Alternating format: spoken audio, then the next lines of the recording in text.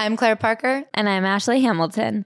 And this is Celebrity Memoir Book Club, the podcast where we look into a variety of celebrity memoirs and we say what would they most want to say out loud if given the opportunity. And we give their words an even louder voice for the masses. And okay, I guess some of these are kind of hard to understand if you haven't heard us talk about the book first. This was originally an upfront thing where you were supposed to share information with people, and that information was supposed to be like that if you don't like this podcast, you fully legally don't have to listen to it. That we're going to keep doing the thing we've been doing for now over 100 episodes. And if that's not something you're interested in, you're more than welcome to find something you're interested in. Before saying something mean to us, how about instead just try changing the channel? Yeah, just think, do Claire and Ashley have full ownership over the information of Jason Derulo's life? And if that were even true, is Jason Derulo's life something that is critical to my well-being? No and no. So if you don't like the way we tell the story of JD, get it elsewhere. That's what this was supposed to be about, but you've really taken it and like lost the sauce. Based on the dry noodles I eat every night, I've been losing the sauce for years now. Are you eating dry noodles? Sometimes, yeah, because I can never find my sauce. It should be in the refrigerator. Anyway, Ashley, do we have any news for the people? Yes, and it is that in case you missed it, we restocked our Very Smart Worm pullover sweatshirts and our cute little worm tanks. So if you are in the market for some worm merch, we also have a few, not that many, but a few Ugliest Girl in the World Attack hoodies left. They are perfect for the winter time, for the fall when the sun starts to fade and your skin goes back to regular. Yep. You're gonna need it. This is per high demand too. We've had a lot of people ask us to restock the smartest worm in the world. Sweatshirts. It's called the Very Smart Worm sweatshirt. Sorry, Ashley does our copy and I don't read. Anyway, so those are in our shop on our website. If Tuesday episodes aren't enough, don't forget that we do a weekly bonus episode every single Thursday at patreon.com/celebrity memoir book club, where we talk about pop culture and so much more. Last week, we had an incredible conversation about personal style and Sex in the City with Allison Bornstein, the creator of the 3 Words Method that you've seen on Instagram and TikTok. And soon you can read about in her upcoming book, Wear It Well. And Claire, yes, if you were to write a memoir about your life, what would you title last week's chapter? The dorks are right. The boomers were onto something. The Facebook moms had a point. Those dorks, what were they right about? I used to be so cruel about anybody who ever referenced date night with like their husband or boyfriend. And I was like, you fucking losers. What do you mean date night? You live together. Get a grip. Find a better Instagram caption. Go on a date when you sleep. Did you not wake up this morning? Did you not share a bathroom? That's a date. That's a forever date, baby. But I'm just saying, now that I'm in like a long-term live together relationship, I'm like, oh boy, you gotta plan those date nights or else you'll lose the magic. I haven't seen Mac in 3 weeks. We're gonna get to the altar and like barely recognize each other. We go from the honeymoon to straight, I go on tour with you, my real husband, the only constant in my life. I have a real family, and that's Ashley and Bug, and that's who I financially support. And then I have a mistress, and that's Mac. And we have not gotten to spend time with each other. So I guess we'll like get married strangers, and then in a couple years, we'll get to settle down and see if we made the right choice. I'm like, oh God, I guess we got to plan a date night or else we'll never see each other. That's nice. I'm out here being like, should we get a reservation? Should we see a show? Oh my God, a show could be fun. What do you dorks do? I want to go to the show. Matt goes, we go on dates all the time. And I go, what do we do together? He goes, we go on walks. I go, walking is not a date. Walking is like my transportation of choice. That's a commute. We commute together. So that's where I'm at. I bow down to the normies. It turns out I'm one of you and it's pathetic. But listen, the memes are memes for a reason, right? I think it just means you're married now. Ugh. Ashley. Yes, my Claire. Cool young friend. Oh, I do not have an answer for that one. If you were a celebrity and you were to write a memoir, what would this week's chapter be called? It's not cool and young. I have baby fever. Ew, I know. Ashley. Okay, I don't want a baby. We know this. We know that I don't want to have a baby, but I used to like really be freaked out by them overall, and I like didn't really like to be near them. And now I like really like them. The good ones. I know that there are still some bad ones. Me and my neighbor baby are really getting along. Your neighbor is a baby? Yeah, there's a baby who rents upstairs for me. People say, Ashley, how can you afford this apartment? I say, how can that baby afford the apartment? I'm sure it has a large Instagram. Me and my neighbor baby are good friends now. And I went to go see my friend's baby that I was so scared to hold when it was born last year. And now we just like hang out. We were having a great chat. She's working on crawling. It was really cool. And my brother's about to have a baby and I'm like excited for it. That is so cute. I really like baby clothes now. I really like chatting with babies. It's funny when they do funny stuff. I haven't been around like a real grumpy crying baby in a while, so that could really flip this whole car around. But yeah, I'm pro baby now. I love that. Should we get into this week's book? Jason Derulo. Claire, sing it. Jason Derulo. Wait, sing your name. Claire Parker. I don't have as many syllables, so I was screwed from the get-go. Wait, sing my name. Ashley Hamilton. I love this. Should I sing book. Bug's name? What's her name again? Anne. Bug Ann Hamilton. I'd be like, Bug Ann Hamilton. Bow, bow. It'd be very Hannah Montana. So this week we read Jason Derulo's book, Sing Your Name Out Loud, 15 Rules for Living Your Dream. This is one of those books that has a theme to it so that he can get away with writing less, because when you do 15 rules, you can repeat all of the same information under different bullet points, but because it's like part of a different concept, you can just say the same thing over and over and over again. Cheat code for those of you who are writing your memoirs and your listicles. This was a book that I'm actually genuinely excited to discuss. It should not have been read by any human being. No. I'm so worried for the 9-12-year-olds out there who are getting their hands on this book and will be ruined forever. This is like Psycho Training Ground 101. This was written by AI for AI. Literally, it's like if you have a teenager who's not popular with the ladies or with the boys or with anybody, but they have a dream. If you have a middle child with like a secret resentment harbored in their skull, this is the book that will unlock it and turn them into American Psycho. If they wouldn't necessarily have had an eating disorder, but you're hoping they might get one. Yeah. This is the book for them. If you've ever seen those videos that are like 19 things you didn't know were happening in Indiana Jones, and that person has a 94 million person subscriber base, and you're like, how are you the most followed person on YouTube that nobody knows? This is how Mr. Beast came to be. If you told me Mr. Beast read Jason Derulo's book and took it to heart, I'd be like, of course, that's how we end up with a Mr. Beast. So unlock your own inner beast and let's dive in. Author note, sing your name out loud. So this book starts with a very interesting choice of tale. And basically it's that Jason Derulo was a very hard worker growing up. He sounds like he was a good kid. He stayed out of trouble, but he was a mess. He had a very messy room because he was focused on making music and this sick beat. And his mom comes up and says, what are you going to do when you have your own house? Your house is going to be messy too. And he said, Mom, let me quote, I'm never going to clean my own house. I'll hire people for that. And his mama flips out. She can't believe what an entitled little bitch she raised. She's like, what are you talking about? People are going to clean up after you. And he says it wasn't even about cleaning. It was about everything. I think that I should only focus on the thing that I'm most passionate about and not be distracted by any distractions. That means cleaning. That means cooking. He's the most one-track minded person there ever was. And he is like, that's actually a good thing. And he says, I believed it to my core. You need to believe that you can achieve something in your heart of hearts and be willing to put in the necessary work to make it happen. And he says it's really important to manifest. The external world believes what you tell it, and your body believes it too. I used to say things like, oh, I'm so blind, I can barely see. I noticed that my vision started to get worse and worse. I used to tell people that I had trouble remembering things, and my memory started to deteriorate too.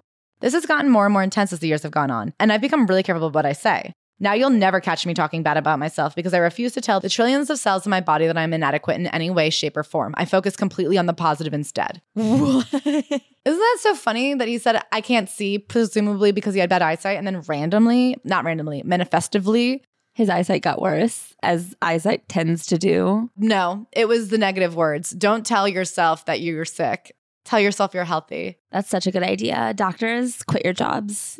You guys are making people sicker by telling them that they're sick. I hope that reading this book helps you believe in yourself and gives you the confidence that you have all the tools you need to succeed in whatever field and at whatever scale you dream about. For example, his dream is become a billionaire. Why? Because he wants to be. And you may say, that's crazy, Jason Derulo, but he doesn't think so. Okay, this is why I was so confused by this book, because I remember when I was reading it, I felt like I was reading for hours, and then I got to chapter 1, and I was like, how? How did I just now get to chapter 1? But I see there's an author's note. There's a title page, once again, called Sing Your Name Out Loud. And then there's like an untitled another section called Your Dream is Within Your Reach. That again seems to not be a chapter. So he used to wake up at 4 o'clock in the morning, and that is important to note because he went to a performing arts high school that was far away from his home. And he says he would never hit snooze. And I was like, yeah, fucking right, man. When I was in school, I was competitive, intense, and unafraid with a confidence that I hadn't yet earned. At the same time, I was introverted. It took me a long time to warm up and get to know people. More than anything, I was focused. I worked hard and never complained, and I took every lesson and opportunity that came my way. I straight up do not believe that for a second. He says, I knew deep down I needed to work hard so I'd be ready when my time came. From a young age, I had an uncanny ability to translate emotions into lyrics, whether or not I'd experienced the emotion for myself. And this kicks off this odd acknowledgement that he never really knows what he's talking about. I don't know how to explain it, but I find it so unsettling that he is so openly willing to admit that he doesn't believe what he's saying. He's like, I know what you need to hear, so I'm just going to figure out how to word it properly. I mean, that's why there's no soul in anything he writes. He uses the word art in this book a lot and has no idea what art means. He is a data-driven hit maker, and he recognizes that even though he has a ton of number one singles internationally, nobody knows who he is. And he even recognizes he's like, I have no brand. I have no authentic self. I have to learn how to be me authentically. But then the way that you figure out how to be authentically you is you run the data and you see what your audience wants. But he also is the reason people don't resonate with me is because they don't know the real me. But he also doesn't know the real him because there is no real him. He is this orb of Twitter likes and saves. I mean, he's a profit margin. Yes. He is data and statistics. He does not care about awards, mostly because I don't think he's ever even been nominated for one. I don't even think that they knew to invite him. He is the king of what I call bodega music. It's songs that you always hear in the bodega and you have no idea who sings them, but you know every lyric and they're catchy. When you're waiting for your sandwich at 2 a.m., you're like, okay, let's keep the party going. But you would never pick it yourself. And you know who's the queen of bodega music? Haley Steinfeld. Exactly. I don't know. I feel these songs are perfect on playlists. You hear them on a lot of playlists because they fit in between the songs that everyone's really excited to hear and they won't upset you when they come on. You're not oh my God, who the fuck turned this on? You're just oh yeah, this is another good one. I'm going to go grab a drink while it plays. So he keeps talking about how he wanted to be the biggest singer of all time, but he had no connections. When he was young, he saw Michael Jackson in Romania playing music and he said, I'm going to be him one day. I'm going to be an international sensation. On TV. He wasn't in Romania. I relied on a set of principles that I had created during my childhood and teenage years. And when I was ferocious, relentless, and determined to beat any odds stacked against me. His daily routine is he would wake up at 4 a.m. for school. He would go to the bus. He would go to school, come home, and work all evening writing songs, just writing song after song after song, using the emotions he'd heard other people have. Okay, so then he says this, which I find so interesting. He says, the most important thing is defining what success is to you. And I do agree, you do have to know what success is to you. Otherwise, how do you chase it? For example, Andre Agassi, I guess because of all the meth, couldn't just be I want to be ranked number one. He had to be I want to run all 4 championships. Yes. So Jason Derulo's success is all about eyeballs, sharing, downloads, and sales. My definition of success has always been about interaction and impact. To be the best is to be the most played and most shared, period. I want the numbers on my side. The more people that like something, the more of an emotional impact you make, the more your work connects with someone on a personal level, the better and more successful it is. Making your way into someone's emotions gains you a follower for life. I never define success by anyone else's standards. And here's the thing to me. It's that last part where he loses me, the part where when you make your way into someone's emotions, you get a follower for life, because that's not actually what he's saying. He's not trying to work his way into their emotions. He's trying to work his way into their playlist.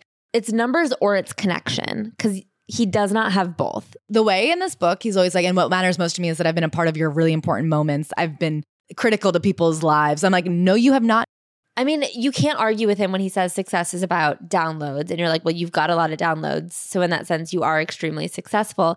But when he says it's about the emotion, I was and here is where we butt heads. Well, I just find it interesting. He goes, I've never defined my success by anyone else's standards. So what isn't success? To me, success has nothing to do with awards, notoriety, fame, pats on the back, mentions, or advertising deals.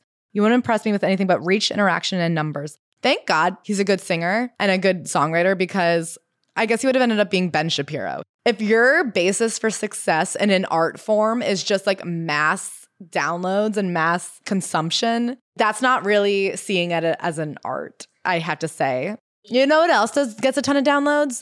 Andrew Tate. Well, I was going to say when a duck and a horse are friends. Yeah, but that's art.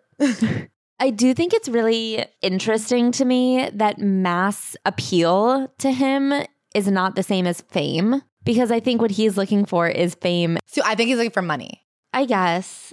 He says several times it's not about the money, and I know, but he's lying. It's not about the money. No, he's lying. Because then other times he'll be like, admit it, it's about the money for most of us. Yeah. I guess those are the contradictions throughout this that's book. what's ridiculous about this is I feel like so much of it is good advice about just like hard work and defining your own success. Where he's lying is anytime he says he cares about art and he cares about emotion and he cares about impact. He cares about impact in so much as he thinks that's a better way to get somebody to definitely download your next single. Yeah, I think that's where I get thrown around by this book is because if he wants to say, like, to me, success is getting the most amount of downloads, I can't argue with that. It's not what I think of success as. And I like fundamentally disagree with him. But if that is his definition, that's his definition. But then when he talks about like not really caring about fame and attention and money, I'm like, well, that's not true. And when he talks about caring about like reaching people emotionally, I'm like, well, that's definitely not true. I mean, it's definitely not true. And it's so funny because he's like, success can't be determined by external factors. To me, success is determined by being the biggest external factor. You're like, I know I made good art when 1 million people downloaded it and said it was good. But that's not outside of myself. That's my own definition. For those of us who are deeply motivated by this kind of artistic pursuit, fame and money are not the end goals. No doubt they're nice to have. I don't have these sponsorship deals and post these advertisements for nothing. Today, I want to make money to show Black kids that they can make money using their brains. But honestly, those perks aren't why we got into this in the first place. He's just lying. He's so driven by money. And this part too, a big part of it is how you feel about what you're creating. Other people's opinions aside, do you like what you put out? I mean, later in the book, he gets into one of his bigger singles and he's like, there was nothing about that song that really hit with me, but like seeing how much other people like it makes me like it now. I mean, he constantly is saying that the most important thing is that other people download it and like it. He literally talks about why he picked pop, and it's because he ran the data and said, this is your biggest chance at having the biggest audience. And he's like, but to me, it's about whether or not I like it. But what I like is based on what the most people will like. Yeah, he says that the reason he didn't pursue R&B is because it doesn't have the same global appeal that pop has. But if you ask me what I'm most proud of, I will tell you without a doubt that it is the content I have made over the past few years through my collaborations on TikTok. This is humiliating. Because it's one thing to be great at a single artistic pursuit like singing, but it is another thing altogether to start something new and find the same level of success with it. This kind of winning on multiple platforms comes down to planning, determination, and execution. It comes down to having a clear set of rules for your art and putting those rules to work. I'm sorry. What is art to him? Art is just like content. Yeah. So one of the things that he says that I actually do think is smart is he says that you will not be successful if you do not have a plan. So I think that creating these like metrics to measure himself against and these goals is good advice and it's very smart. But then he like backs it into a corner with some gibberish about art being TikTok views. And I was like, I don't think that we are on the same page here. This is a good book about how you become successful in any field. The fact that he insists on calling his field art is insane. Yes. Lesson 1, take risks. Failure is good. And this is about the decision he, quote, wrestled with like crazy, which is singing his own name at the top of a song. Did you know that the first single he ever put out was What You Say? And it was the #1 hit single. And I'm like, that's pretty impressive. That is really impressive. Having a #1 hit is very hard. I will give him that. I think most of the people that you guys think of as like the best artists have maybe had a few #1s. It's really hard. It is weird though, because you go, it's so hard to do. Like Taylor Swift doesn't have as many as you would think. Ariana Grande didn't get her first until Thank You Next. And then you go, but Jason Derulo's just hitting them out of the park. I think he's had 3 or 4, which is a lot. I think it's more than Ariana. Yeah, but I also think that Ariana is like trying to make pop music that people like that also is like very deeply rooted in emotion. Yeah. And he has no roots in emotion. He's saying, what is the idea that the most possible people can relate to? And what is a beat that the most possible people will be hypnotized by? I mean, if you look at What You Say, he put that song out in 2009. He wrote it before that. That song like resurfaced in an episode of The OC when Marissa dies in 2006. So that was like heavy in the zeitgeist when he was trying to break into the industry. His most recent #1 was Savage Love, which was based off of the beat of a major TikTok sound. So he like finds these beats that are already in people's heads and he's like, okay, I have to add lyrics to this and make it downloadable. Genius. It's so smart, but I'm just saying it's not the same as like what Ariana Grande is doing. I mean, he's literally the musical version of ASMR. Yes. He is somebody who's like, I saw your video got 1 million views. What if I started cutting sand next to it? Pretty smart. Now I have the #1 video of all time. What if I show you how different things smash? Have you ever seen glass being blown? You ever seen a rug being washed? Pretty good while you watch an episode of The Kardashians to the left, huh? Now that's what the people want. If you want to have a chance of huge success of any kind, you need to be creating content as part of your daily routine. I don't care who you are. There is no way around this. If you are a poet, you need to write poems. Singers, you have to sing. Gardeners plant seeds. Comedians, you got to tell jokes. Don't say that to me. Shut up. Don't you fucking say that to me. You don't know a fucking thing about my life. Lawyers, take us to law school with you and teach us about the law. Creators, create. Invite us to the wonderful world of yours, whatever that may be. He quite literally means like you have to be posting social media content. That there's no way to be successful at anything unless you're creating social media content. Yes. Tell that to Jennifer Lawrence. Tell that to that plastic surgeon who got her license revoked for making TikToks. The essence of being creative to him is putting your own spin on a proven formula. That's not creative at all. That's the algorithm. I just can't believe that to him, he's like, the most creative thing you can do is to find out what creative thing people already like and then make it your thing. Yeah. Have you ever heard of patterns? Don't invent anything new. We've already got a wheel. Innovate? Why innovate when you could iterate? I don't think it's wrong to iterate. Like, I don't think what he's saying to do is wrong. I just think he's getting all his words mixed up. That's not like the essence of creativity. It's a fine thing to do, especially if your goal is getting views. If your goal is to reach the most people, then create a new version of the thing that people already like, of course. But like, that's not creativity. So his other big thing here is like, it's okay to fail and sometimes failure is great. For example, he failed at his soon-to-be hit single, Wiggle. When I wrote that song, the lyrics were, you know what to do with that big black truck. This paragraph made me irate because you can shove your fucking nonsense about Ben Shapiro creativity down my throat all you want, but do not lie to my fucking face about the original lyrics of Wiggle. You don't think the original lyrics were, you know what to do with that big black truck? I really don't. I do. Can I say why I think it was? Because you think he was just rhyming? No, because I think he was looking at like what songs about butts have been successful. And he's like, I like big butts and I cannot lie. Okay, butt is a bit obvious. As he says earlier in this book, he loves to write a metaphor. He loves a simile. And so he said, well, what else is there? And he goes, oh, dump truck. Dump's like a truck. And he goes, that song was a huge successful. So definitely what the people love is when you compare a butt to a truck. What do people love butts do? Wiggle. And he's like, okay, make that truck wiggle. And to him, he said, it's logically sound. It follows the pattern of what people like. There's no way to lose. It makes me so mad. He did ultimately switch lyrics to, you know what to do with that big fat butt. Wiggle, wiggle, wiggle. Anyway, art. Finally, art that resonates. Art that connects with the people. I actually love that song, I will say. I mean, we all love that song when we hear it, but when was the last time you said, I'm going to choose to do this? A big theme in these songs is he's like, the radio didn't want me to do it because they said it was too raunchy for radio. And I'm like, you write some of the most sexless music I've ever heard. Talk Dirty to Me is a kazoo song. It's a song that's played on a kazoo. He goes, hello, girl. Would you sit on my lap? Oh, wink, wink. Like you're in a traveler's chair. It all feels like Prohibition era cartoonery. All his songs are like the least sexy songs. They're all so horny and so unsexy. Anyway, so in order for him to come up with something as magical as you know what to do with that big fat butt, he had to fail first in order for the magic to arise out of something. And he talks about his failures trying to get noticed, trying to sign a record deal, how he like initially was putting music on MySpace. He was trying to grassroots it. Now that I'm like reading these back with you, I realize how all over the place all of these are because he's about 7 things to say and they all have to do with TikTok. And he says them all in every chapter. But he says, you know, you got to get out there, just be posting every day, try new things. It's easier to try new things before you're famous. So take the risk now. And I actually agree with that. That's something I was told as a comedian early. It's easier to fail and bomb now when there are no eyes on you than when you're big. So take the risk, find out who you are. He says, try something you've never tried before, whether it's in another genre or another voice or it's something that's just plain wacky. At one point he goes, maybe you should have multiple accounts that all have different voices because he's really big into niching.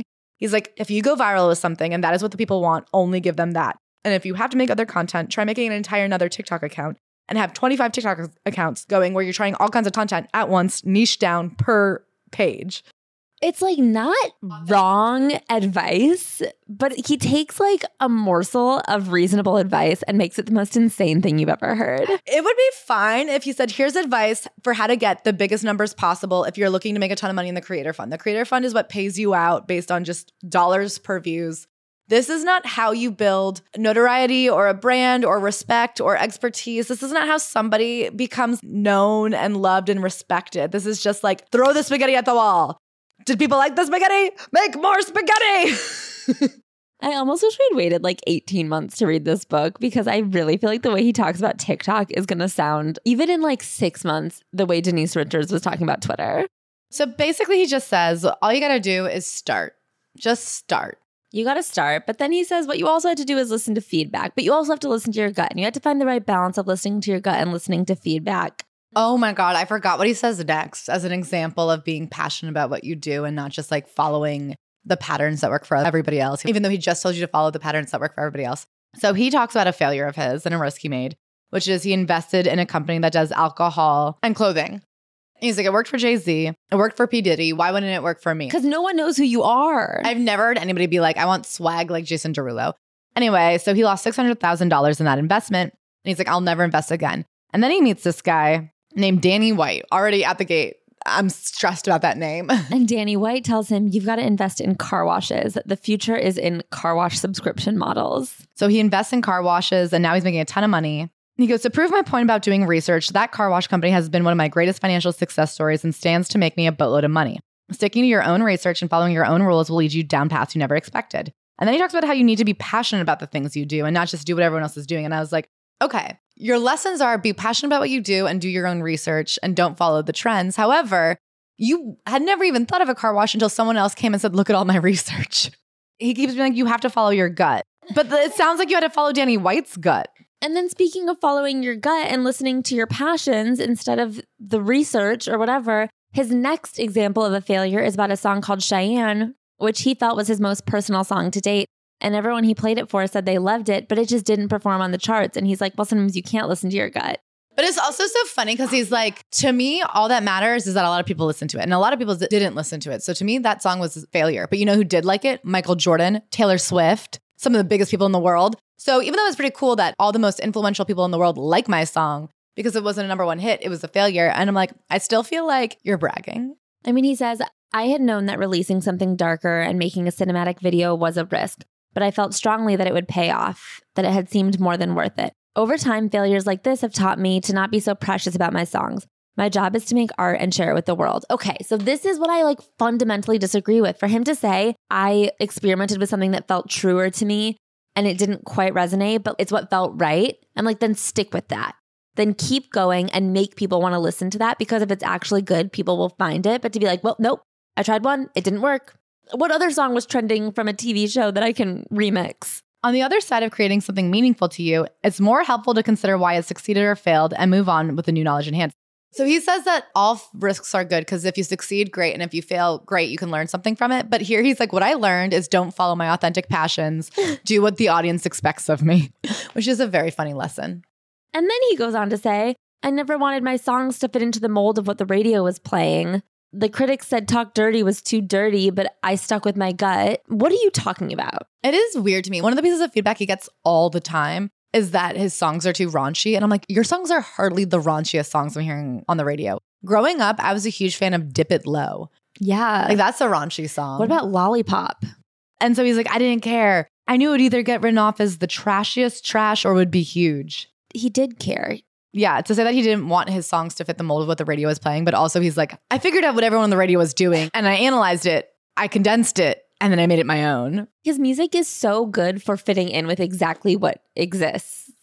That's the thing, is a lot of his advice is good, but the problem is he's lying about who he actually is. And so every time he talks about his personal experience, I'm like, well, shut up, liar. Well, can I say something? The reason some of this advice is good is because much like his music, he just put every idea that he's ever heard anyone else say into a book. And so like every 10 sentences, you get one that makes sense. Well, that's what I wrote you. I said, the thing about this book is truths are true. And I do think there's like 10 universal truths about success that almost anybody could put in a book. To me, the truth about this book is Jason Derulo. But I did like this book better sort of than Shonda Rhimes because he is open about being a psychopath. Yes. And I think to become this level of successful, you have to be a psychopath. And I appreciate that he's like, listen, I work harder than anybody I've ever met. Even when I was 11, I couldn't have friends because nobody else was single-minded like I was. I lost people because all I wanted to do was work. I'd wake up at 4 a.m. and work for 15 hours. It turns out most 8-year-olds don't do that. And I'm like, yeah. And he's like, I can't have a wife. I would never pick her over work. Not ever. He actually did just have a baby, and I'm so excited to see how that plays out. They broke up. Did you notice that in this? He says, my former girlfriend, my girlfriend at the time, is because he had a girlfriend, a TikTok girlfriend for a few years, and then they broke up. Right. But the baby's not his former baby. The baby never was his current baby. His former girlfriend had a baby with his sperm. He's the legal father of that baby. I don't think anybody in any circle ever for an ounce expected him to raise that child. He's going for primary custody if that kid has an ounce of natural talent. Yeah. He's probably going for primary custody right now just so we can hire somebody to raise it. The one thing I do like that he says in here is he's like, listen, if you take a risk and fail, that's fine because everybody loves a comeback story. And I'm like, that's a good way to frame it. Like, the harder they fall, the mightier they tall. Totally. That was a good saying. Do people say that? Yes. This was all the first chapter called Take Risks, where he talks about how you should and shouldn't take risks. And I agree and disagree. So let's get into chapter 2, unlock closed doors, but go through the open ones first. So what he means by this is there are going to be places you can't go because they won't let you in, i.e. you and me. They wouldn't give us a TV show. Totally, but now it's fine because the TV shows are on strike and I say, haha, guess who's not on strike? The non-union podcast we do. But so he's like, if they won't give you a record deal, start writing your own songs. And he got, what is it, a publishing deal, which is when you're a songwriter for a record label who like is taking your songs and giving them to who they think is better songwriters. Giving them to better singers and artists, people with charisma. So he says he initially started songwriting because he loved singing. So he would practice singing all the time, which I find to be a deeply unlikable quality in someone. Imagining like living with him when he is just a 9-year-old who won't stop singing around the house makes me want to scratch a chalkboard to just relieve my ears. Something he does say that's very interesting though. So his parents immigrated from Haiti and they very much did like the standard, like one brother went first and then he went back and got all of the siblings. There was 15 siblings and they all moved to the same town in southern Florida, an hour north of Miami. And he said growing up, every single townhouse on his block and for blocks was all of his aunts, uncles, cousins. It was just all extended family. So everybody he knew growing up was his extended family. And I find that to be a really interesting and unique upbringing. And I wish he had talked about his childhood more because clearly he's insane. And I'm like, so what exactly happened that made you the way you are? Exactly. I genuinely am interested about what it's like to grow up with all family. I feel like it would make you like laid back and fun to be like, okay, every day is a block party. And so his mom gets him into a performing theater camp. And he's like, I don't know where she found the money. And I have to say, it's so sweet. At the end of the camp, she says, I don't know what to do with him. He sings all day. What should I do? The director encouraged my mom to enroll me in a performing arts school. So that's what she did. And so he goes to this performing arts academy for high school.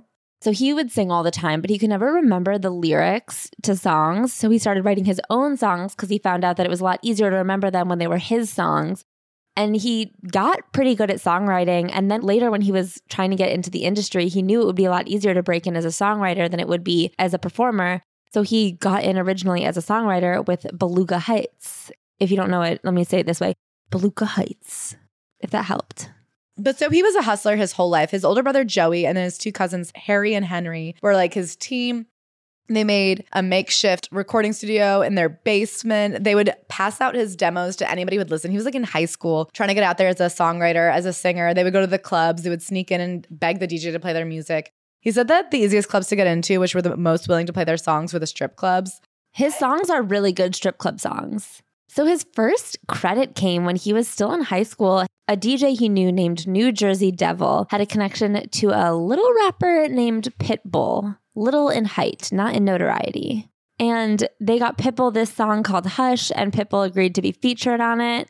And then having that Pitbull co-sign helped him do a song for Birdman, who then helped get him hired for P. Diddy's Making the Band, which was being filmed in South Florida. He went in, they gave him 7 minutes to write a song to a beat. He wrote a female empowerment song because he knew that's what P. Diddy would want for their band. And he got hired. It sounds like he didn't get paid at all.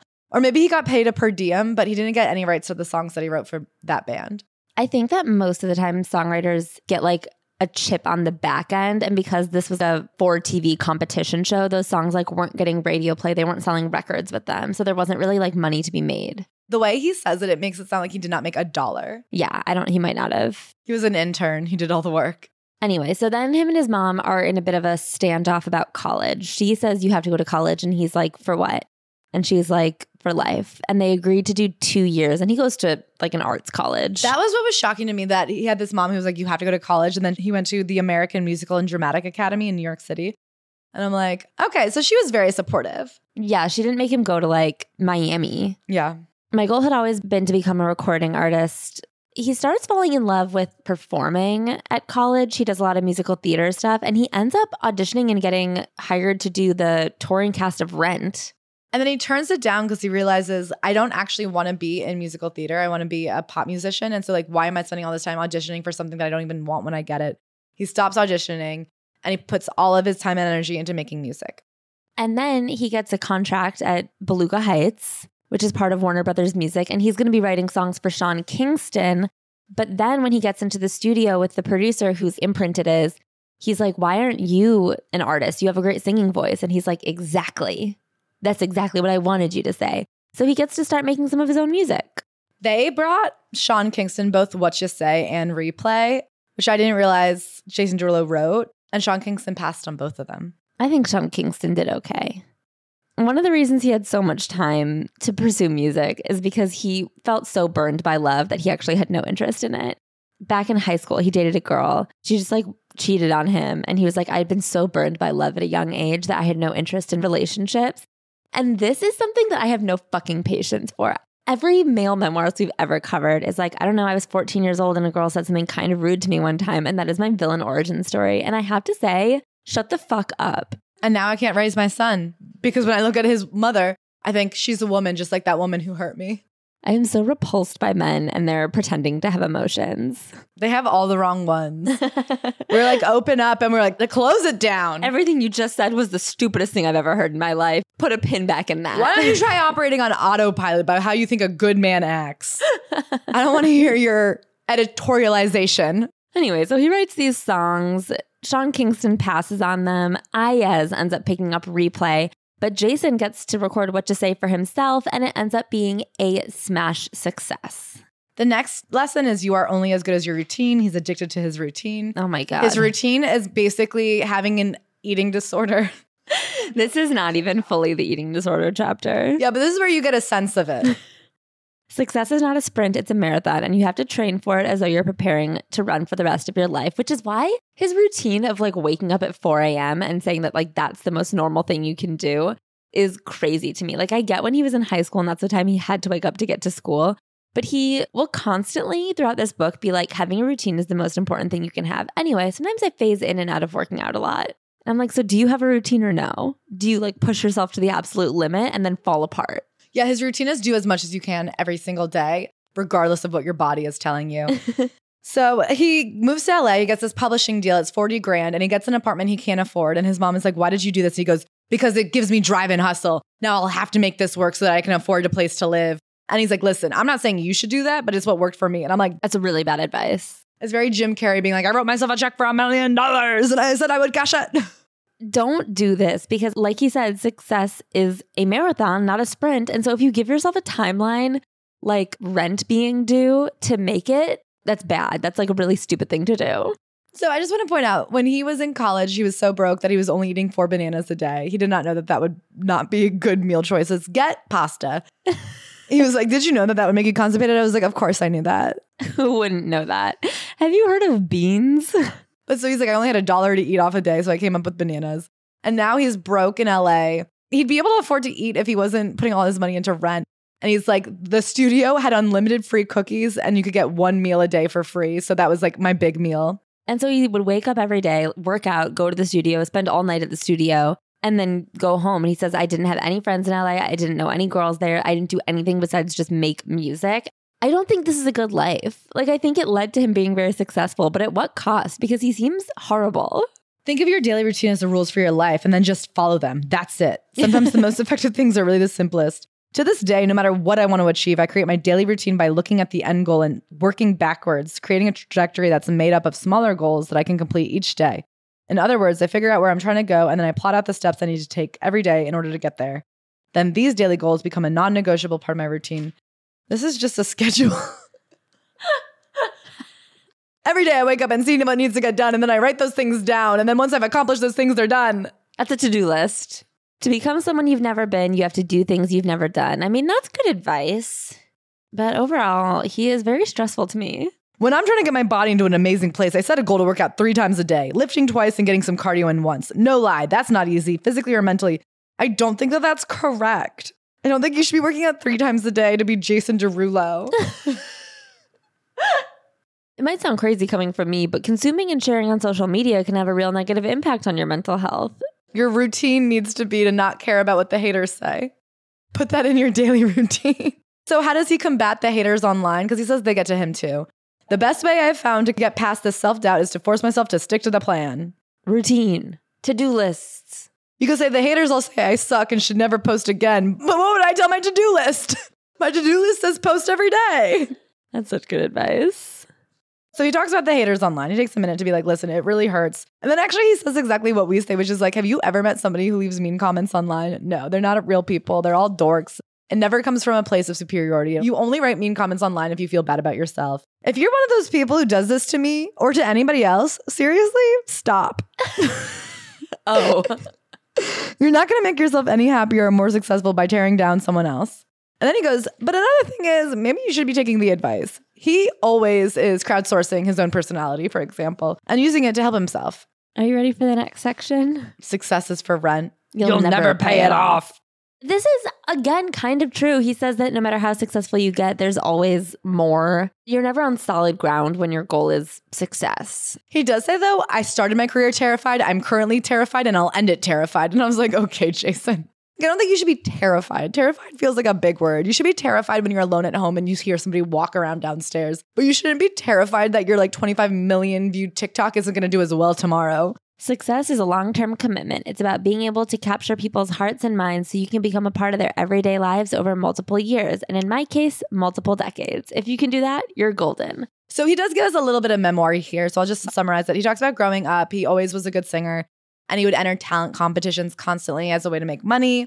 He was obsessed with entering as many as he could. From the time he was like 11 years old, desperate to make it in the industry and always shocked that the meetings he was winning at these talent competitions weren't going anywhere. He was undeterred, however, until he got to Showtime at the Apollo, which is a really big deal. It was like a talent showcase that existed for decades and then they turned it into a TV show. And basically the audience has the ability to like boo you off stage or clap you on to the next round.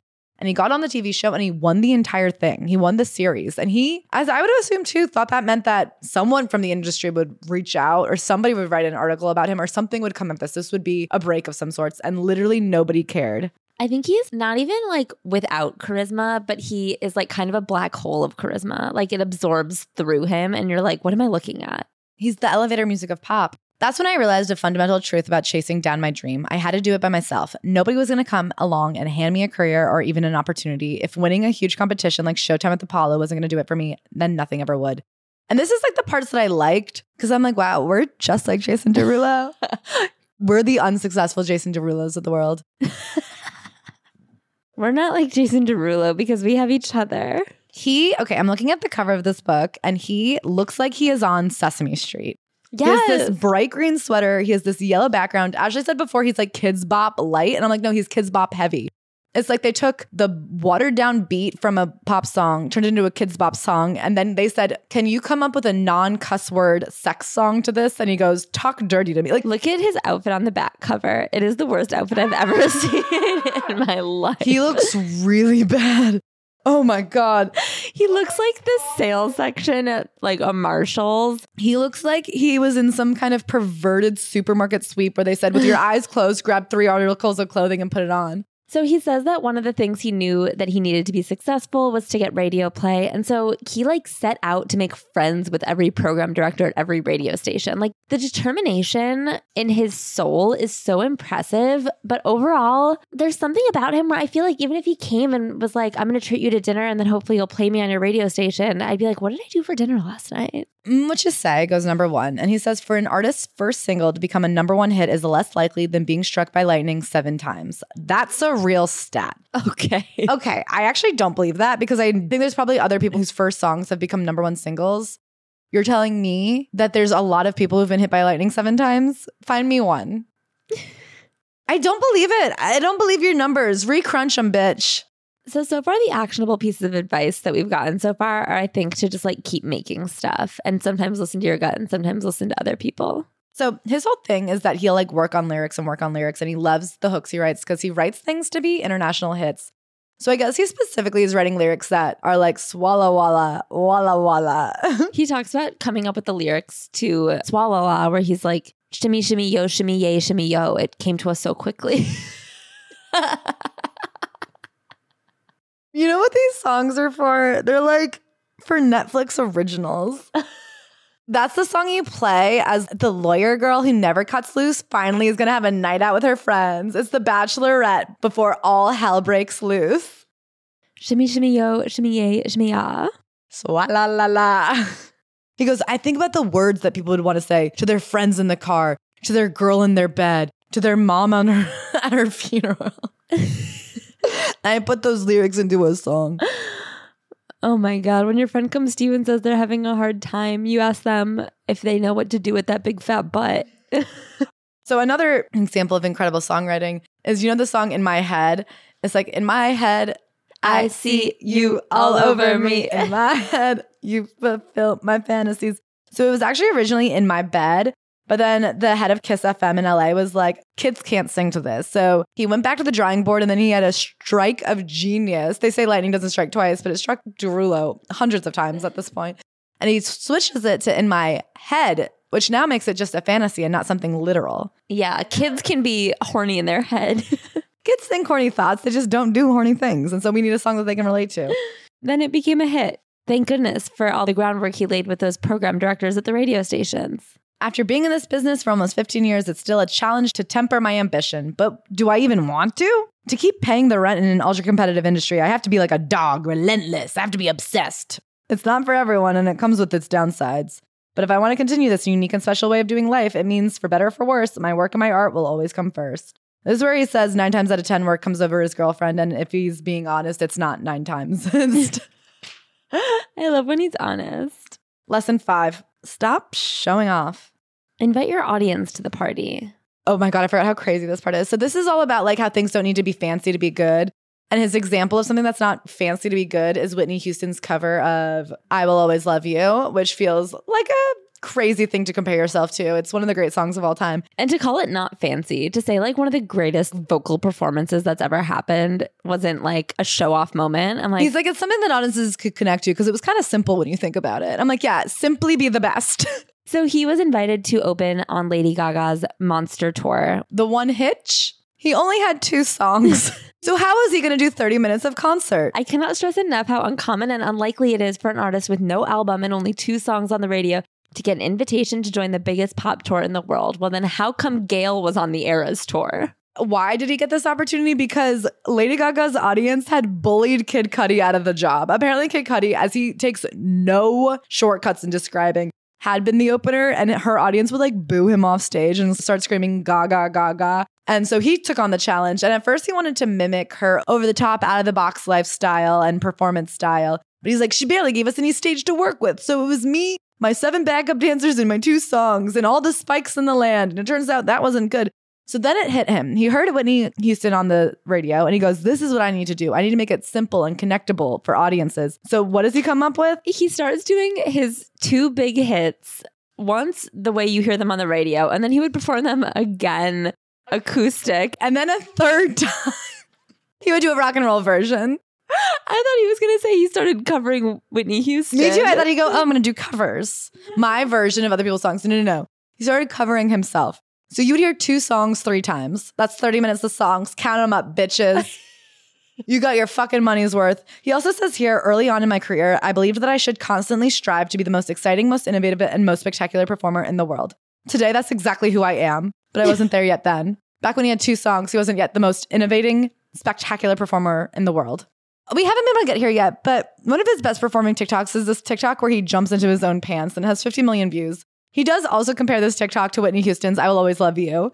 He compares them directly. And I just think when you're saying, Jason Derulo, is he not innovating? Is he not spectacular? Is he not exciting? Have you seen the man jump into pants? He doesn't even cheat like other creators do. He makes a big deal about how a lot of people who do this cheat by tilting the pants. Not him. He box jumps 5 feet into the air, into the pants.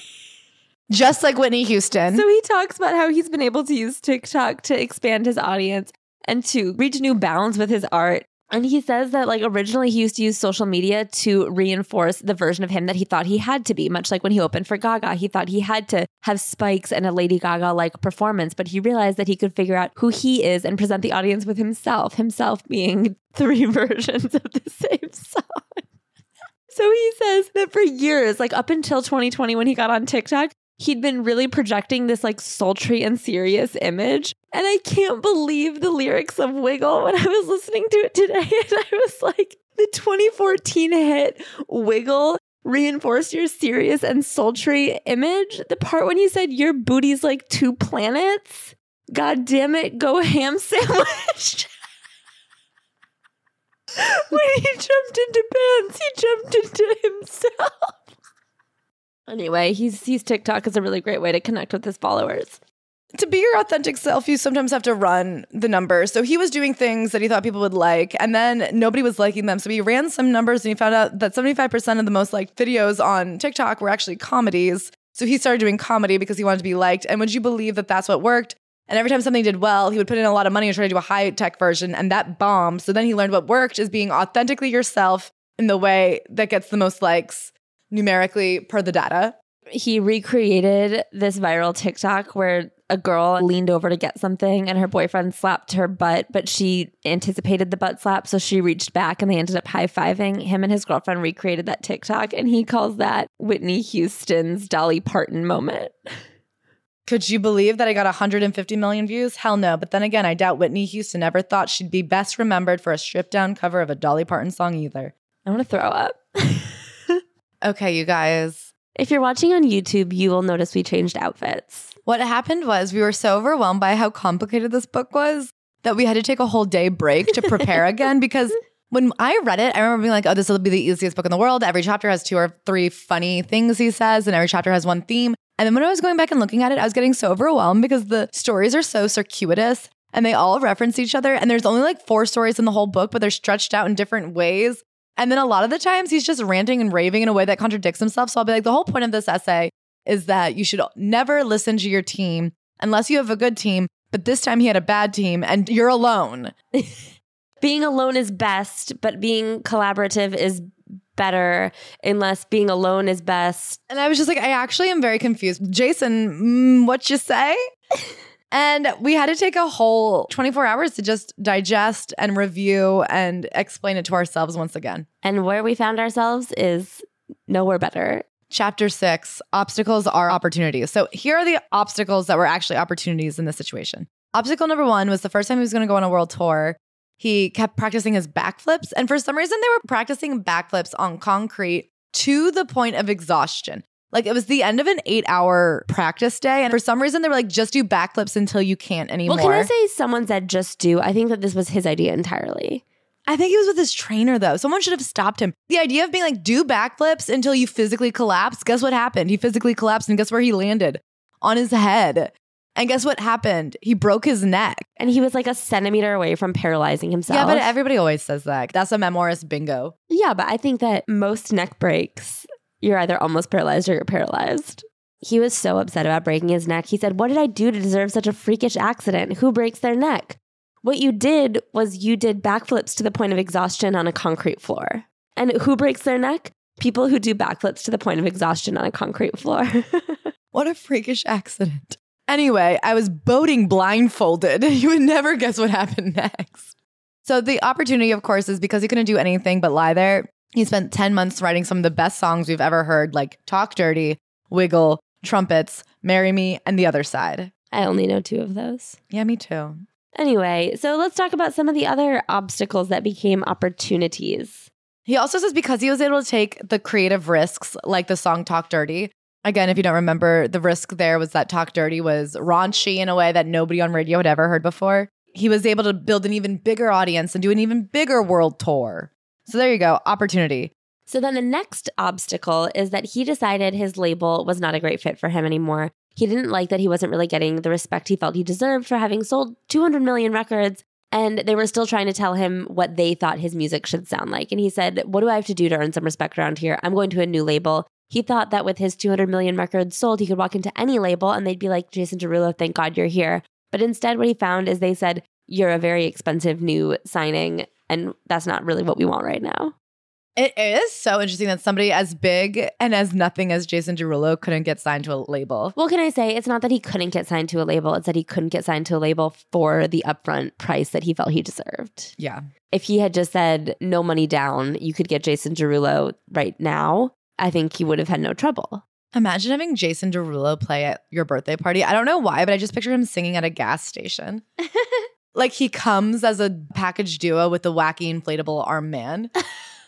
Right? Don't you feel like Jason Derulo would be singing under that? I know he's like extremely successful, but that to me is the type of performer he is. To me, he's the type of performer who would do a pop-up in a subway and expect everyone to like gather around and be like, holy shit, I saw Jason Derulo performing at Union Station. And then people would be like, why is that guy playing Jason Derulo songs so loud? Or no, they wouldn't say Jason Derulo songs. They'd be like, that guy is playing 2000s radio hits and I'm trying to catch a train. Speaking of world tour, we are putting our plug for our own shows in the middle of the episode, just in case you're somebody who skips the beginning and is sitting there thinking like, God, I wish these girls would come to Chicago, but you don't know that we are because you skipped the beginning. Please know that we have tickets on sale right now. Our first Chicago show sold out, so we added a second. DC sold out, so we moved to a bigger venue, so we have a few more tickets available now. We also have Denver, San Francisco, Philly, DC, Nashville, Atlanta, and Minneapolis. The Toronto shows were amazing. Please ask anybody about them. We had so much fun there. Get your tickets while you can. They do sell out quicker than you'd think, so please don't leave it to the last minute if you want to go. It always breaks my heart when you guys DM us and are like, are there any tickets left? And I'm like, no, we only had 6 months. Back to the Derulo. So what did he do to get out of this? He went independent because nobody would give him what he wanted. And then he came up with this brilliant plan to have a number 1 hit single. What he did was he found a song that was already super trending on TikTok. It had 50 million downloads on TikTok already. And then he wrote lyrics to it. And then before he released it, he was going to release it as an independent artist. But the guy who wrote the beat actually signed to Columbia Records. So it was illegal for him to now sell this song. But he was like, it wasn't illegal for me to upload it. And they could cease and desist me all they want. But the internet is a virus. So he illegally uploaded this song with a beat that he stole. And believe it or not, writing lyrics to a song that's already the number 1 hit song, it only became more of a number 1 hit song. And he was able to have like a hit song as an indie label. And then, of course, he did end up going with Atlantic. Yeah, he said he had a really good time being independent for a long time. And I think a long time was like a year. He thought it was the best thing he's ever done. But he does also feel that signing with Atlantic made more sense. So I think it maybe sounds like he didn't like being an indie artist. So he says, this is why I treat most endeavors in my life as a battle. From the early morning gym sessions when I don't feel like working out to the 8-hour rehearsals when I don't feel like dancing. My next business deal when I don't feel like talking and posting content regularly when my life feels way too chaotic to even think about it. In these moments, I focus on simply showing up. Trust me, there's a lot of mornings when I don't want to, but at the end of the day, my body works for my mind. No matter what, my mind is the boss and my body has to do what it says. People will tell you that your mind and body are one, but this leads us to allow our bodies to make choices for us, and we all know that they don't always make the best decisions. This is such bad advice. To say don't listen to your body, force it to do what you want it to do. If he had listened to his body, I bet he wouldn't have broken his neck. If he had seen that his body was feeling exhausted and his brain didn't say, no, keep going, I bet he would have sat down and saved the tour. Yeah, sometimes you need mental stamina. I think that I would only be able to do like 4 seconds of a plank if I only listened to my body, but like there's a line. Rule number 7, decide what is more important to you, then connect it to how you spend your time. This chapter is very unique and important, I believe, because it shows that boys write unhinged eating disorder chapters too. This is so insane because it was written a few weeks ago. This is a recent book. And the fact that nobody checked this for eating disorder material. Male privilege. I remind myself that there's no meal that tastes as good as having a 6-pack feels. For me personally, I feel my best when I'm a very specific size and weight, and that's a tough state to maintain. I tend to fluctuate up and down if I'm not careful. Let me tell you, my friend, if you are having that much trouble maintaining the state that you think feels best, it probably doesn't feel best. He has been working out and dieting since he was a kid. In the summer Florida heat, he used to put on garbage bags and run around in sweatpants to sweat out all of his water weight. Sometimes he does intermittent fasting. He's been vegan. He says that now he does his own form of intermittent fasting, where he doesn't eat all day and then eats a nice dinner. At one point, when he was trying to put on gains, he focused on getting more protein. So he started every day with a salmon smoothie made with canned salmon blended with hot sauce. Ew. I know it sounds disgusting, and it absolutely was, but I got shredded with those smoothies. For working out, consistency is key. You're not going to get very far working out for 1 week, burning yourself out, and then getting right back on the couch. Even if working out is just the icing on the cake as far as your fitness goes, it's still important to exercise for energy and general wellness. It does sound like he's burning himself out and then spending a week on the couch. He's working out 3 times a day. That can't be good for you. This is the craziest line in the whole book. I never know when someone in the audience is going to ask me to take my shirt off. I've got to be prepared at all times. You could just not take your shirt off. Or better yet, take your shirt off, and even if you're not shredded like a boxer, you're still like probably fine. He says, I always work out, always, 5 times a week at least. This is just maintenance for me, and I feel as if I look pretty average when I keep it to this level. If you are working out 5 times a week and you feel that you look pretty average, that means you have like a hormone imbalance. You need to go to a doctor and have your thyroid checked. 5 times a week should be enough, especially if you're eating salmon smoothies and 1,000 calories a day. I think he just has body dysmorphia. He also says, again, that's just me. You're not competing against anyone but yourself. If you're starting from nothing, get going by doing a little bit every day. Try to keep one-upping yourself. If there's an activity you enjoy, do more of it. Exercise 3 times a week is great for your health and will give you a decent lifestyle. Decent. He's like, if you want to be fucking disgusting. If you want something more, then you have to be willing to put in the time and commit to working out at least 5 or 6 times a week. He also then goes on this whole thing about how sleep is crucial and it's great for recovery and it's how you make your body really change. I'm like, I thought your whole thing was never sleeping. He reminds me so much of those girls on TikTok who will spend 2 years being like, the only way to get out of the industrial health complex is to eat nothing but bee pollen and simple syrup made out of wildflowers. And then 2 years later, they'll be like, for the last 2 years, I haven't been able to get out of bed because all I've been eating is bee pollen. It turns out the fact that I never had dreams, I hadn't had a poop, that my spit has been lime green. That I would wake up in the middle of the night and throw my body at the window because my soul was begging to get out. These were not helpful for everyday life. I'm feeling a lot better now that I'm having, cereal. Jason Derulo is going to go from having never slept once in his 38 years of life to being like, actually, I now do this thing called super sleep where I sleep for 23 hours and then that 1 hour I'm awake, I'm super awake and I do more than anybody else. It's much better to be hyper effective for 60 minutes than really effective for 22 hours. So this next chapter is called Those Who Can Do, Those Who Can't Become Critics. A lot of people have jobs built around an artist's success, and it's common for them to try to sow seeds of doubt in order to justify their jobs. This may sound harsh, but it's the truth. I've also learned that just because someone has a certain job title or an opinion, there's no reason to automatically trust them. So basically, this chapter is about how he doesn't trust the people around him because they've led him astray once or twice. And so he says that basically the people who are your biggest critics are probably the people who are on your team that just happen to not agree with you. He also says that experts don't know shit. This meant that when experts stepped in to offer advice on what I should wear and how I should act to connect to fans and listeners, I was all ears. But it wasn't long before I realized it was truly the blind leading the blind in this department. Can I say, an expert can't define your personal style if you haven't yet defined your personal. I agree. Like if he is sitting there being like, I don't know, these stylists couldn't figure out what felt me. But why couldn't you figure out what felt you? You didn't know either, so that's why you had to bring in a stylist. They were trying to make me authentic, but they hadn't looked at the data. It took someone like me to authentically look at the data and figure out authentically who I am, data-based wise. The entertainment industry puts a huge emphasis on nominees and winners each year, but why should we let this establishment define success? We don't need some invisible panel of judges to tell us which music is the best when the numbers don't lie. That's so true. The thing that is most listened to is the best song. That's why the Hamster Dance won 6 Grammys. So he also talks about how the critics on his team, the people who were hurting him instead of helping him, weren't doing a good job with his image. He had a hit song and no one knew who he was. For years, people just didn't know who he was. He goes, people were watching my music videos and the whole time they probably couldn't have picked me out of a lineup. Plenty of people were buying into my songs, but they weren't buying into Jason Derulo, the artist or the brand. While I didn't know the reason for this disconnect exactly, I started to become suspicious of the experts who'd been trying to tell me what to want, how to act, who to be. Let me walk you through these suspicions. If you are so willing to let someone tell you how to act, who to be, who is he? I don't connect with him. Can I ask something? Did Jason Derulo fall down the stairs at the Met Gala? Did he? Did he? Who did that? Because that was excellent branding. And no, it wasn't because we don't know who did it. No, Jason Derulo did not fall down the steps at the Met Gala. Why? Because that's not Jason Derulo. But we call him Jason Derulo? The joke first started in 2015 when someone on the internet decided that the mystery man in a white suit looked like Jason Derulo and tweeted that he fell down the steps of that year's Met Gala.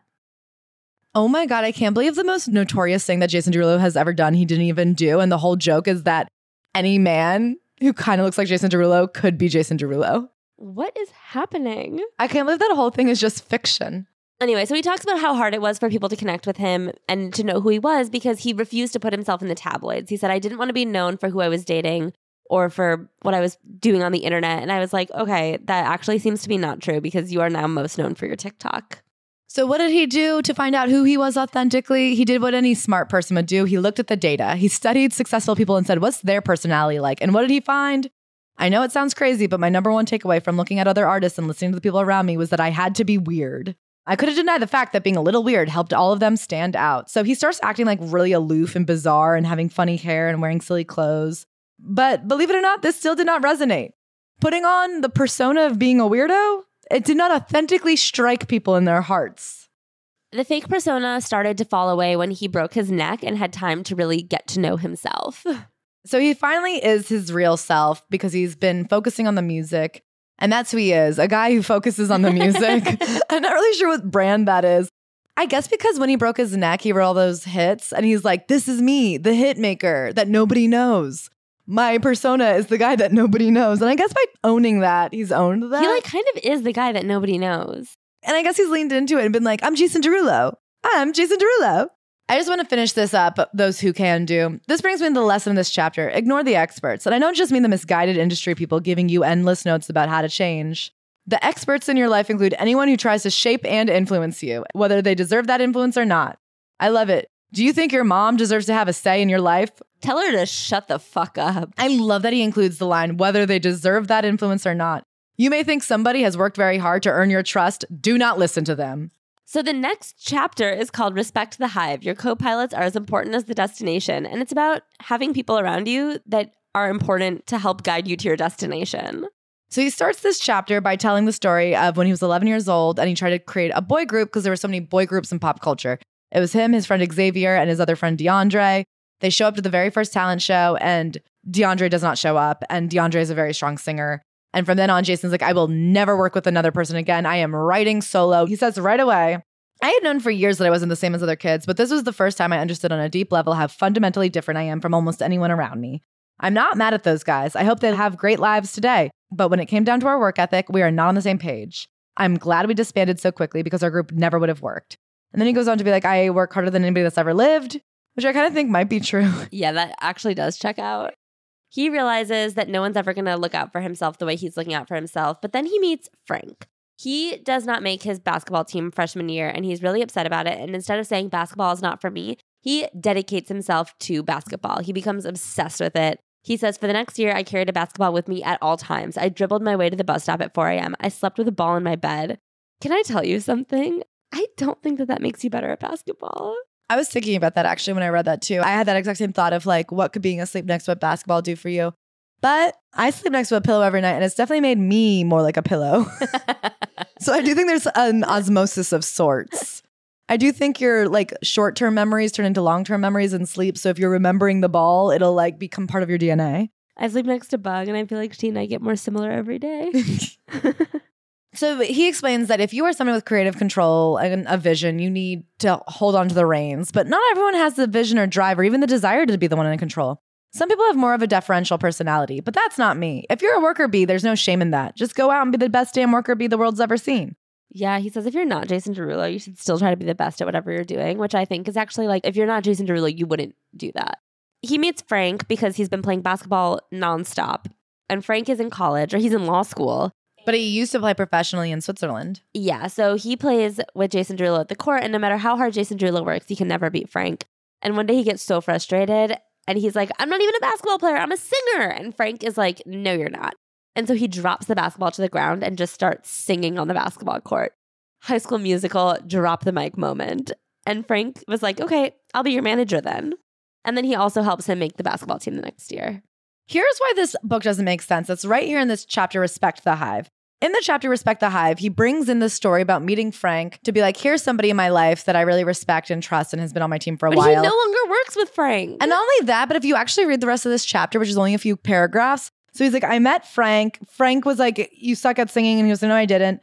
And then Frank is like, well, I'll help you become a singer. But even though Frank was lying about having connections, he hustled and they figured it out together. But then he goes on to be like, in basketball, I learned that I wasn't being aggressive enough. So then he goes into how hard he worked at basketball and how he made the team. Then he gets into Kobe and LeBron. and that Kobe Bryant and LeBron James are the top 10 players with the most misses of all time. And then he talks about how he's a creature of habit. So he starts like working his ass off to get better at basketball.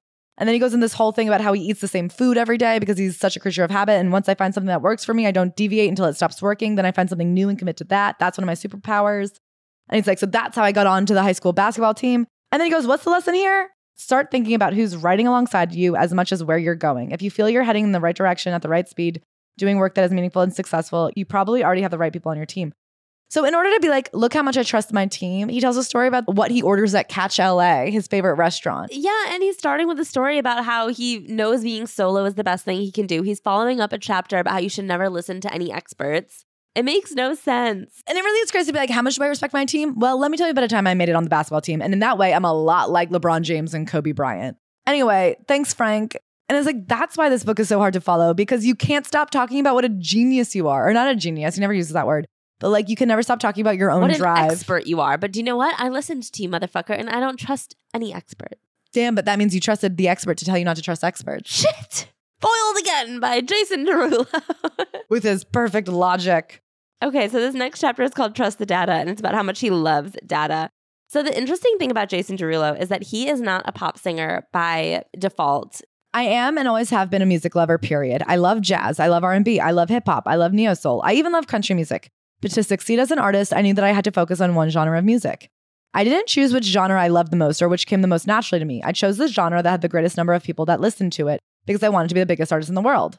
From a purely numerical perspective, focusing on the most popular music on the planet would give me a much greater chance of global success simply because of all the different markets I could tap into. Charts don't lie. Once I understood them, I made it my goal to not just become a successful artist, but a global pop star. It's a great thing to make art, but doing it in a vacuum without paying attention to what people actually want to watch and see and hear won't get you very far. Even if you don't care about money, which I doubt is true, your art will reach more people if you focus on the data. And what's the point of making art if it has never had a chance to touch people's lives? It is so funny that people are worried about AI coming in and taking all our jobs because of AI already did it. Jason Derulo is AI in human form. He is iRobot. And he has been amongst us and nobody can even remember his name. So this fear that we all have that AI is coming to beat us. This is such a good argument. I feel like I should send this book to execs. Yeah. This is what happens when you do all data is nobody even remembers who the fuck you are. You are the most forgetful person. You're stuck doing vines on TikTok as a 38-year-old man. You can have all of the success in the world and still you can walk down the street and no one will recall that you exist. He says that he never wanted to be an R&B artist because he had bigger dreams and he didn't like the idea of crossing over. He said, why cross over when I can start where I want to be? Like, why should I focus all that effort on starting an R&B and then crossing over to pop?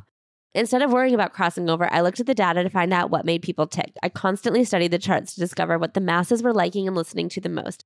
People tend to put celebrities in one big box and assume that if two artists have roughly the same level of fame, they have the same level of sales. But fame does not always equal sales or streams. What songs are really connecting to the masses? So really what he's saying here is that even though Madison Beer has no streams and is very famous, he has lots of streams and is not famous, and his is better. Can I read you guys the craziest sentence in the world? Yes. Most artists just create, hoping they'll reach as many people as possible with the art that is truest to them. I come from a totally different perspective. Yes, everything I create is true to me, but I love all kinds of music. So choosing what kind of music I would make was a more calculated decision. I wanted to reach as many people as possible and brought the mindset of a record label to my art to make the music that would have the greatest potential reach. You cannot be like, the way that I approach art is as a business. That's not art anymore. It's literally armed with the data. I've always focused on writing songs that I thought the highest number of people would relate to. And this part is super important, would want to sing along to. As a songwriter, I'm essentially people's voice. Not everyone can write songs, so I can put into words the things that I imagine they want to say if they could. It genuinely means a lot to me to be part of people's lives during these small, meaningful moments. It literally never occurred to me to say swalla la la, and I'm so grateful. If I was on the dance floor, what would I want to sing to the girl that I was dancing with? I would say, I'm putting on my shades to cover up my eyes. I would say, your butt is like 2 planets. Your booty is like 2 planets, Claire. Then what? God damn it, go ham sandwich. It's not enough to rely on what's popular in order to succeed. You have to put your own spin on it. Well, then let me know when you've done that. So he says that you can't ever just copy what's already been successful. When I hear someone say, oh my God, she sounds just like Whitney, I'm like, okay, she's never making it. You know what I always say will absolutely prohibit you from being successful, having a voice like Whitney Houston. That's literally the worst thing that could happen to you. People have already done that. People have already had good voices. Why don't you try being a singer with a bad voice? When I started getting serious about social media, I took some time to learn about it and study my audience. What were they watching and responding to? So he analyzes everything and he found out that 75% of the most successful TikTok videos were comedic. He goes, okay, cool. I'll do a bunch of comedic shit too. That's when he became his authentic comedic self. So then he talks about the success of these Harry Potter videos he did. And on the Patreon, somebody asked us to talk about hack comedy. Hack comedy is doing Harry Potter derivative videos for TikTok when you're Jason Derulo. Hack comedy is looking at the data, seeing what performs best, and then like recreating it. Yes. Chapter 11, collaborate, period. Choose people you can teach and learn from. Yes, I may be a control freak and a solo artist, but I still recognize that all art is ultimately a collaboration. That's not true. That is not true. And that's not what you've said over and over and over again. So he talks about collaborating between genres because it helps expand your audience and how excited he was to collaborate in country music until he found out that country music fans were pretty racist. Which is a weird story to use to be like, you should definitely collaborate. Like, look at me. The one time I collaborated, I got horrible racist messages online. Yeah, especially after spending a chapter being like, why would I do R&B? No one fucking listens to R&B. So then he says he actually feels sorry for the people that are racist to him because the hate in their heart is way more harmful to them than it is to him, which I say, I don't know, Jason, if that's the stance you really want to take on racism. I will say, I think the hate in their heart is more damaging to them than it is to like Jason Derulo specifically. I don't think racism is more damaging to a racist than a marginalized person. Yeah, I agree. He doesn't really talk about racism in this book. Except right here when he talks about how actually it wasn't that bad. Yeah, and he's like still doing country music because in real life it expands his audience base and it's worth it. And then he talks about TikTok, the ultimate collaborators app, and he gives you advice on how to duet. He's like, listen, duet even people that are really small because if you like their stuff, other people like their stuff and maybe one day they get big. And then he explains this really funny thing that happened to him where on TikTok you can duet people and sometimes people will use that to harmonize. So they'll be like, you sing the green line, I'll sing the blue line. And somebody says, sing along if you're Jason Derulo. And this guy Dalton said, you sing the blue line. And the only line in blue was the opening song, Jason Derulo. Dalton literally just wanted me to sing my name. This was so hilarious to me because most singing duets that use colored lines like this involve harmonies or alternating lyrics between the two people in the video, especially when the duet is with a celebrity. But Dalton didn't want me to harmonize or sing back and forth with him. He just wanted me to use my pretend intro as a funny setup for him to sing his version of the song. Yeah, that was the joke. Very good explaining the joke. I understand why your humor videos do so well on the app of TikTok. It is very wonderful the way you are able to bring humorous videos. When people first started calling me the king of TikTok, it felt like a lot of pressure. Who said that? The people. The peasants of TikTok. I wasn't sure I was worthy of that title. I also am not sure. What does the title consist of? But I decided to embrace it and lead from a place of love and positivity, and the results, both for me and for others, have been incredible. I can say, as a peasant of Jason Derulo's TikTok kingdom, it has been an amazing place to exist. Thank you, Jason.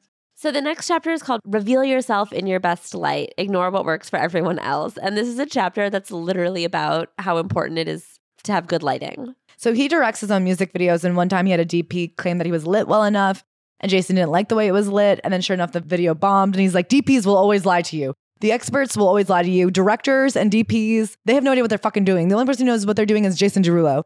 And so then he does actually 5 pages of how to light yourself, be it a music video, be it a Zoom meeting. He said if you're making TikToks, natural light is good.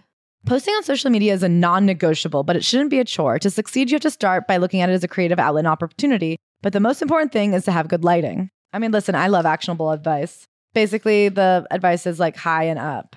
He also noticed that music videos perform better if they have close-ups of his face. So he started incorporating close-ups of his face. And dancing and bright colors. So he's like, that's why you need things to be well lit. Because people like to look at essentially just bright candy color nonsense. Totally. He is so close to just creating, I mean, I know we already said it, but in 4 years, Jason Derulo will just be kinetic sand. People love to watch kinetic sand. He is just a video of a cookie getting decorated. He would make himself into a decorating cookie essence if he could. I would love that about him. Chapter 13, talent is overrated. Desire is the gift. And listen, I 100% agree. So basically the gist of this chapter is your natural born talent is just that. It doesn't determine if you'll succeed or fail. anything can be done if you work hard enough. And the way he proves this is essentially by saying he could have gone to the NBA if he wanted to. Yeah, I guess at one point someone said, because you're always like the first one to basketball practice and the last one to leave, you have the work ethic to make it in the NBA. And he has taken that to heart to say, I probably should be in the NBA. The worst thing that's ever happened to me personally is the story of Michael Jordan not making the varsity team in his freshman year. Can I fucking tell you? Anything. The damage that story has done to men as a whole. Because now they're always using it to be like, listen, look at Michael Jordan. I'm like, don't look at Michael Jordan. Don't make eye contact with him. He has nothing to do with you. Nobody listening to this podcast, anybody listening to this podcast even knows. None of your children, none of your parents, nobody you've ever walked by on the street is anything like Michael Jordan. So stop bringing up his fucking name. I don't even like him that much, but you have to stop acting like that is a relevant example to anybody in the world. Unless the person you just passed on the street is Michael Jordan, they are not like Michael Jordan. The story is basically you have to work really, really hard, just like him. Just like him and Michael Jordan. Also, don't have a second passion. He says if you want to become the best at something, it's a numbers game. You have to put all your time into it 100%. So like if you want to have a hobby, drop it. Yeah, he said it's okay to want to do something fun, but fun does not always mean easy. It takes a lot of hours and energy to create something fun. I wasn't driven to post on TikTok by the prospect of making money, but it's okay if money is what drives you. In fact, if you're being driven enough by anything, money will most likely end up being a byproduct of your success. He also wants you to know that if passion doesn't drive you, then find something else that does. It's fine if the thing that you're pursuing is not the thing you like or even want to be doing or care about at all. You just, whatever you pick one thing and work really hard at it. Most people think that you have to be passionate about whatever you choose to focus on, but in reality, that's not true at all. You don't even really have to like it. Focusing on something you enjoy and you're passionate about is not a requirement. It's just for your comfort. The truth is you can work hard at anything. It's just harder to stay disciplined the less passionate you are. Which leads us into our next section, work hardest at what comes easiest. Go from good to great. So he says, whatever you're best at, you really should dig your heels in and become the best at it, even if you don't like what you're doing. So he says the reason he ended up quitting basketball is because music comes easier to him than basketball. And even though he could have been a great basketball player, it made a lot more sense to pursue music. No one is really the best in the world at more than one completely unrelated thing. I never really believed that I could be a world-class athlete and a pop superstar, but I knew that I could be one or the other, depending on how much I was willing to hustle and grind. And he says that you never can stop grinding. So a lot of people will become a successful musician. They'll put out one good album and then they'll start partying. And he says, oh no, that is no time to take your foot off the gas. This is one reason you see a lot of artists suffer from a sophomore slump. They spend their whole lives grinding on that first album or movie or book or whatever it is they do. They lose focus when it's time to create the follow-up that hits the same bar as the first. And I do want to take this time to point out that his second album kind of flopped. And his third album was successful because he was laid up in bed the whole time. He also says that don't look around you for your competition. Look to Michael Jackson. He may have been the best dancer in South Florida, but that's just because that's all South Florida had to offer. He never took his eye off the prize, which was being Michael Jackson. So even from the age of 4, he was saying, am I as good as Michael Jackson? And I think he would say yes. He also says, like, never give more time to a hobby than you can get from it. So he was like, a good example is that he was a guest judge on So You Think You Can Dance. I really enjoyed doing those live shows and I learned a lot about how to speak in front of an audience. As a singer, I'd gotten used to doing interviews about my music and talking about my songs, but that was about it. I never had to speak to a crowd in a way that kept their attention and sounded compelling and informed. I viewed the experience on the show as a way for me to improve those skills, but since then I've turned down a slew of offers to appear on other shows. I had already extracted what I needed from this experience, so it was more beneficial for me to spend that time focusing on my music. I would love to date him. I've already extracted what I can from this relationship. It's wild to me how many people do the exact opposite of what I do. They work the hardest on the things they're not so great at and lean on their existing skills to coast on the things that come easiest to them. Or they'll just try a little bit of everything. What do you want to be, a Jack and Jill of all trades? That's something he actually does ask you accusatorily in this book. And you're just like... And he says if that's what you want to be, that's fine. You just won't be successful. The simple fact is that it's easier to be the greatest when you give 100% of yourself. Not everyone can be the greatest, Jason also, Derulo. Not everyone wants to be the greatest. It sounds really lonely and it sounds like you're having a bad time. I'm sorry, I don't want to like spend all my life making the most middling cab music just so that then I can spend all the rest of my life working out 3 times a day, just so that I could eat one little meal, just so that I could never meet my son, just so that I could like write a book about how no one ever got to know the real me because there is no real me. He's still eating slop. You came from the bottom to the top and you still eating slop? Disgusting. For what? So the final section is called Choose Your Competition. And it's once again about not competing against yourself, not competing against the people around you. It's about competing against the greatest there ever was. So like Claire said, you got to compete against Michael Jackson if you want to be a great performer. If you shoot for the 1% and make it to the top 10, you're giving yourself a chance to make an impact. He also tells a story about a time he failed early on. When he was 15, he auditioned for American Idol and he didn't even get past like the behind the scenes round where you get to audition for the real judges. And he says that actually was really good because the American Idol contestants weren't his real competition. They were just randos. His real competition is the top of the world. It's Justin Timberlake. It's Justin Bieber. You're right, because Kelly Clarkson is not your fucking competition. She is not your peer. She is above you. She is somebody that I relate to deeply and I care about and I would follow to the ends of the earth, where I would probably pass you and not even wink except to say, that man has too many trench coats on. As an actor, it's not enough to be only as good as Meryl Streep or Leonardo DiCaprio. I mean, I think it is good enough. Like, what else are you supposed to be? So many people aren't as good as her and they do fine. Once you know who inspires you, study those people. Don't just compete against them. Draw from them too. He also draws from Muhammad Ali, someone who's very similar in my mind to Jason Derulo. Then he talks about a song that he wrote called Want to Want Me that he wasn't sure about, but everyone around him says it was good. And so he put it out and it reached the top 5. And he said, well, then I knew it had to be a good song if it was such a big hit. As always, numbers don't lie. And he said, this is a good example of sometimes you can't trust your gut. You have to go with what other people says because it turns out I was even better than I knew.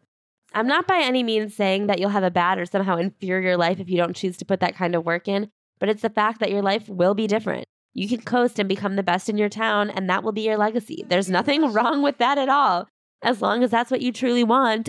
Bitch, that hurt my feelings. Nobody ever became world-class without superhuman levels of work and dedication. I sure as hell didn't, and neither will you.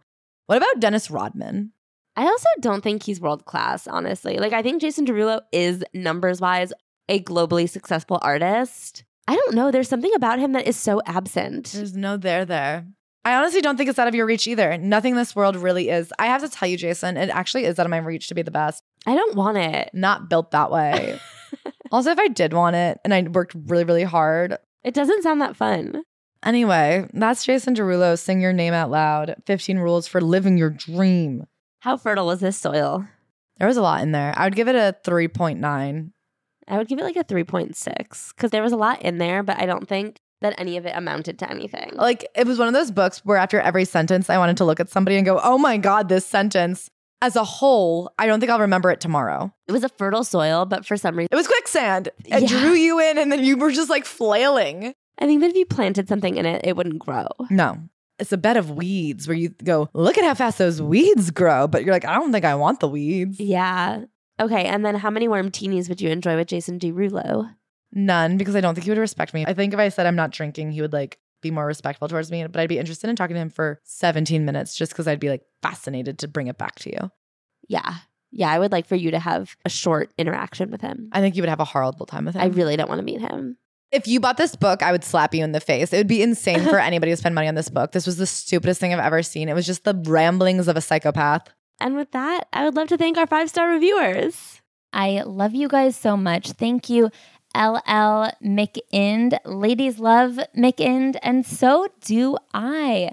Thank you, LL M. Weisel. Oh my God, ladies love you too. I can't believe the number of L's that are absolute W's on our reviews this week. Thank you, Pay Creators XOXO. Man, do I friggin' agree. You should get paid for that message. Thank you, Spicy Ramen Poops. Your poops are as fire as this fire review. Thank you, Daggetry. You've sent a dagger right through my heart, but it was a Cupid dagger that was love. Thank you, series of emojis. I can't read this out loud, but I don't think it's meant to be read out loud. I think it's meant to be read by my heart. That is all for this week. I love you guys so much, and I cannot wait to see you next week.